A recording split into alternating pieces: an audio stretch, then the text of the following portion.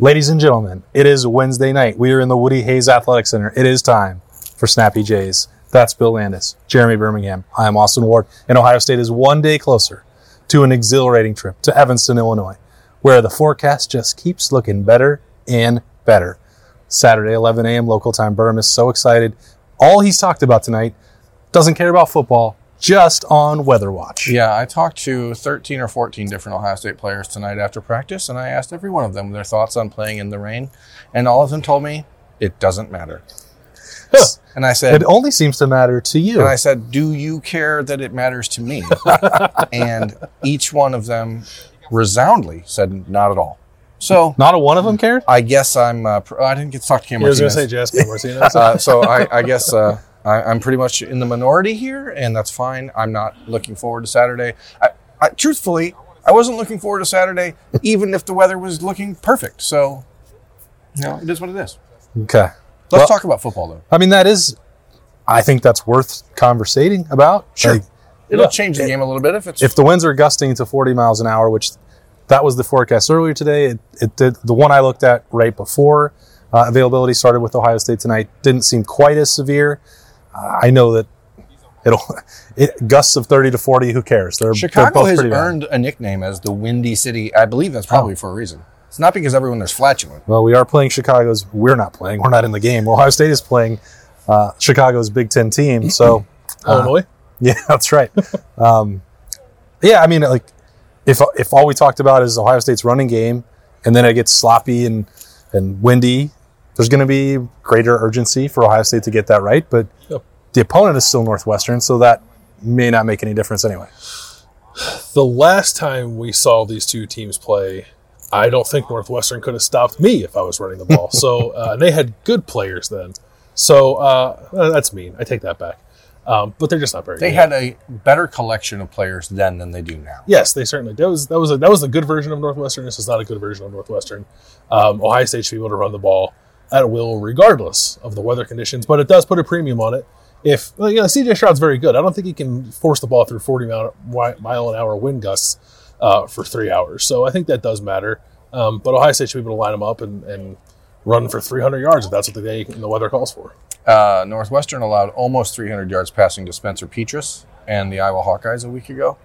So the good news is that because 40-mile-an-hour winds could potentially shift a pass 2 or 3 yards in any given direction, Ohio State receivers will be open by 6 or 7 yards at any given time. A lot of room for error. A lot of room for error. So it may not be the prettiest day, but I don't imagine it's going to affect people that much. You guys remember when Ohio State played at Michigan State? I think it was in 2016, and JT Barrett threw a bubble pass that went like this. Yeah. When the wind grabbed it. I've never seen a football do that before. It was a beautiful off-speed curveball. It was great. It worked. Little two-seamer. Didn't work out great for the completion percentage necessarily, but CJ Stroud does have much better arm strength. We've seen that this year. Yeah. And he's also throwing to Marvin Harrison, and if he just throws nothing but 10-yard slants, I bet he's probably going to be okay doing that.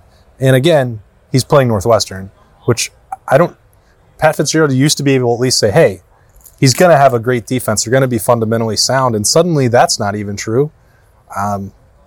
Doesn't seem great, but he also has unlimited power on that campus, and he's never going to be fired. So that is the weirdest thing. You watched it, and that's where I wonder, what you get out of Northwestern this week, because we are actually going to talk about the Wildcats here for a second. They won their first game of the season against Nebraska in Ireland, and, obviously Nebraska has been pretty inconsistent and at times pretty bad. And they gave that game to Northwestern. They should be 0-8 if we're calling a spade a spade. If Scott Frost doesn't kick an onside kick for some reason. Oh, yeah, I forgot about that. The original moron Monday. That's right. And they had stayed competitive for the first 5-6 weeks. They were fighting in their games. They did not do that against Iowa, and they were suffocated out of that game very early. They're not playing Ryan Helinski anymore at quarterback. They've switched out, and they're trying to figure out where they're going in the future of their program, but clearly, this is not a team that I think is coming into this game with any sense of we're playing this for pride. You know what I mean? There's none of that. Who is it, quarterback? Johnny Mnemonic? Johnny Mnemonic's brother, Gary. Gary Mnemonic. No, he's got a big arm. The kid's name is Brandon something. Mnemonic. Brandon Mnemonic. I want to say Brandon Allen or something like that. Braylon Allen's brother. Here's the thing.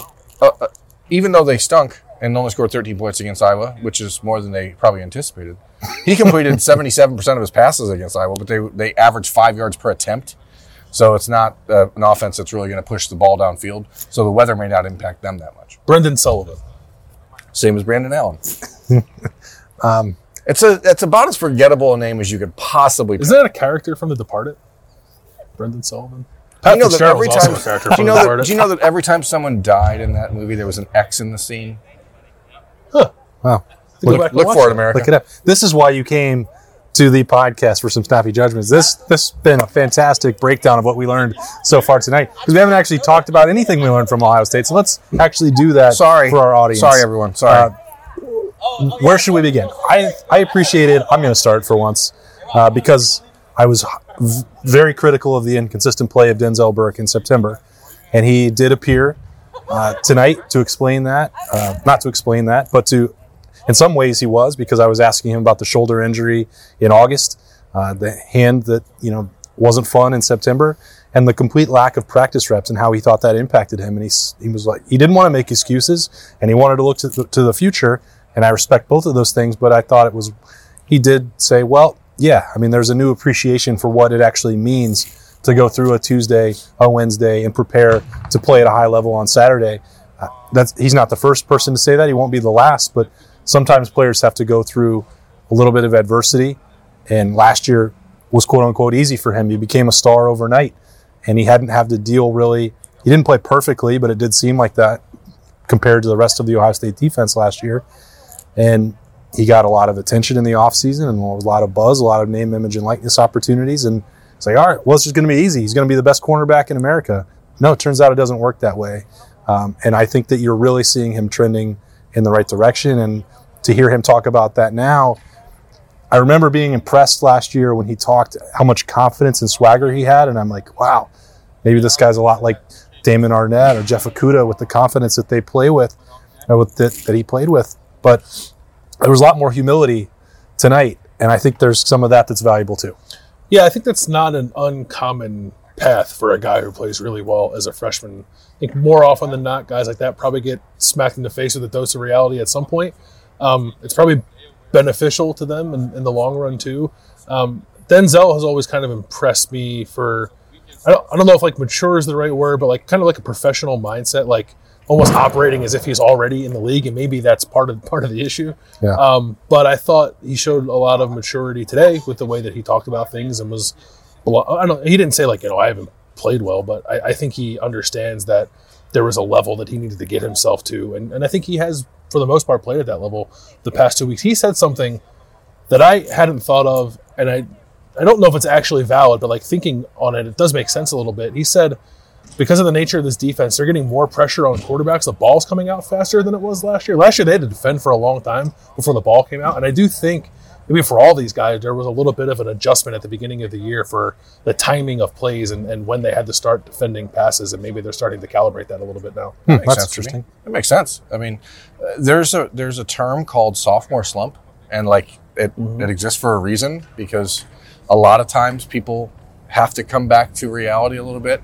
And he wasn't the only one who mentioned being a little bit more appreciative of that. Jordan Hancock, who we talked to tonight, said the same thing. Like, when you go into a season and you have all these high expectations for yourself, and all of a sudden it's just taken away from you, you have to recalibrate everything that you're doing and reset your mind and your expectation and how to deal with other people's expectations. And you could sort of see that these guys, the cornerback situation is just, as we've talked about a few times this year, when the defense is playing well, no matter how good you're playing, there's going to be one group that's playing worse than everyone else, because that's how it works.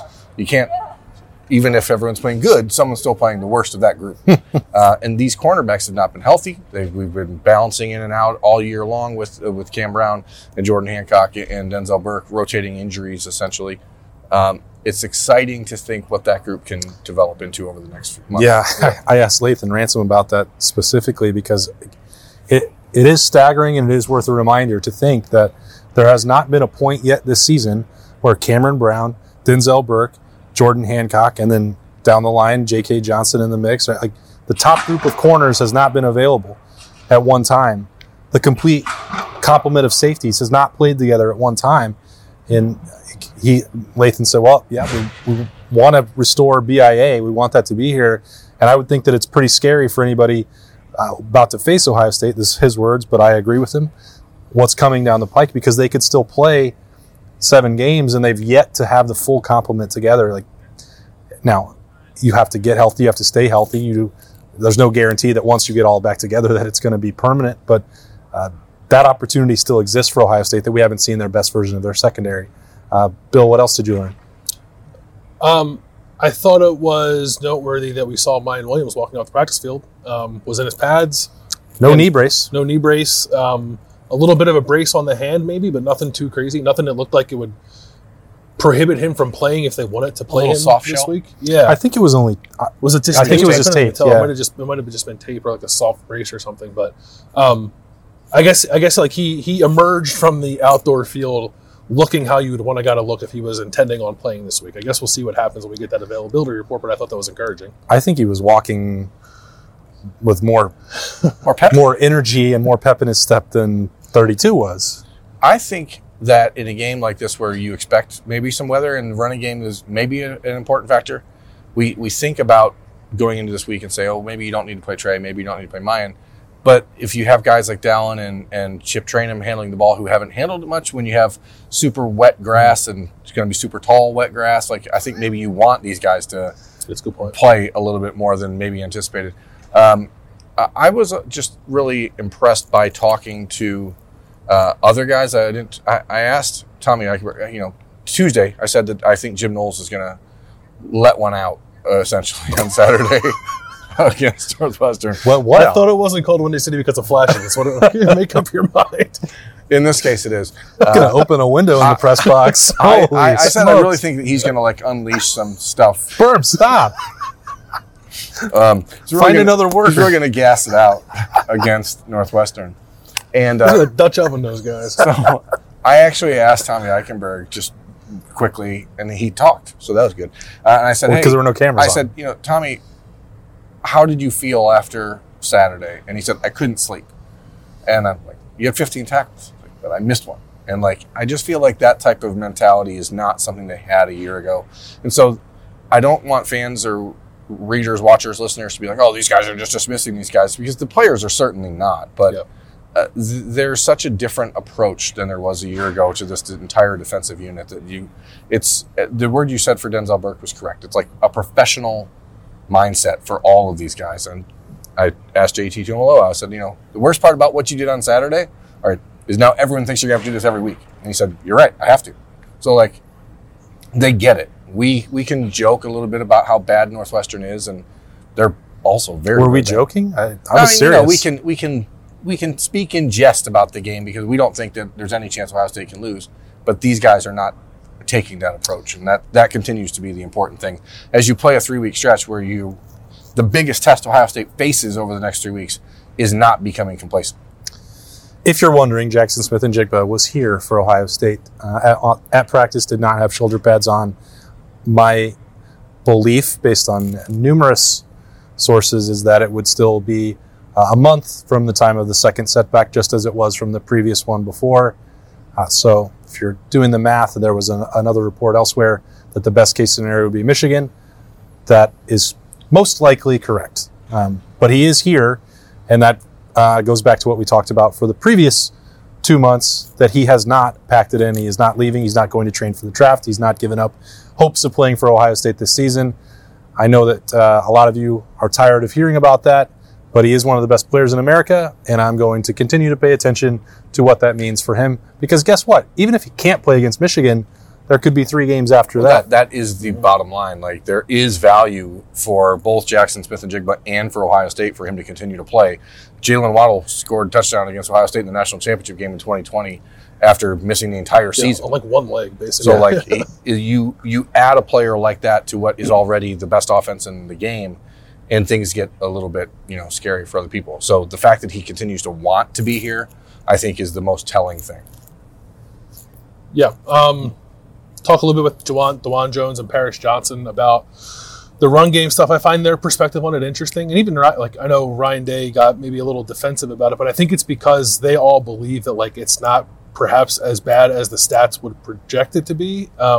DeJuan Jones said, like, they look at the film and they see a lot of runs that look like they're blocked pretty well, or there's just one thing that's off, and that run can get out. So I think they believe that they're not as far away from kind of cracking that code maybe as it seems sometimes. And I tend to agree with that based off the stuff that we've seen in the last 2 games. And I do find it encouraging that both weeks they did figure it out in the end. I think that 41-yard touchdown run by Trevion Henderson can be a tremendous confidence boost for a group that's trying to run the ball better, and they seem to believe that as well. So I'm curious to see what that looks like this week. It's a game where you can kind of get right if you want to and you want to focus on it. Actually, the next 3 weeks are probably that. Statistical outputs, I think, don't mean much in the long run because it's just not a good defense they're facing. But I think you can build good habits again and get into a little bit of a rhythm. I think we can safely assume that Ryan Day will want to prove a message, send a message, prove a point, or mix metaphors, whatever he wants to do on Saturday. I guess we'll find out. But I think he'll want to run the ball. There's been this notion that he's obsessed with helping C.J. Stroud win the Heisman Trophy out there. I don't think that that's necessarily the case. C.J.'s just so good that a lot of times he can snap his fingers and put 3 touchdowns and 350 yards on the board. Maybe the weather won't allow that. I don't know. It's a lot we've talked about on Saturday with the forecast, but no matter what, I think especially because of sort of the irritation that they feel in this building about the last 2 weeks running the football, they were probably going to do that no matter what this week. Yeah, and I don't think that this is a game where, I know how much Ryan Day respects Pat Fitzgerald, and if Ohio State can pour it on Saturday, I think you're going to see him pour it on Saturday one way or the other. So if that's just going out and running it every play because Northwestern can't stop that, or passing it every play if the wind dies down and stays a little bit more moderate, then they're going to do that. I don't think this is a game where we see Ryan Day and Ohio State be like, okay, we've done enough. I think the mindset is, okay, enough. Let's go out and obliterate someone. So I feel bad for Northwestern. Yep, that opportunity is coming Saturday at 11 a.m. Central Time. The podcast and Dotting the I's will be there for full coverage as always.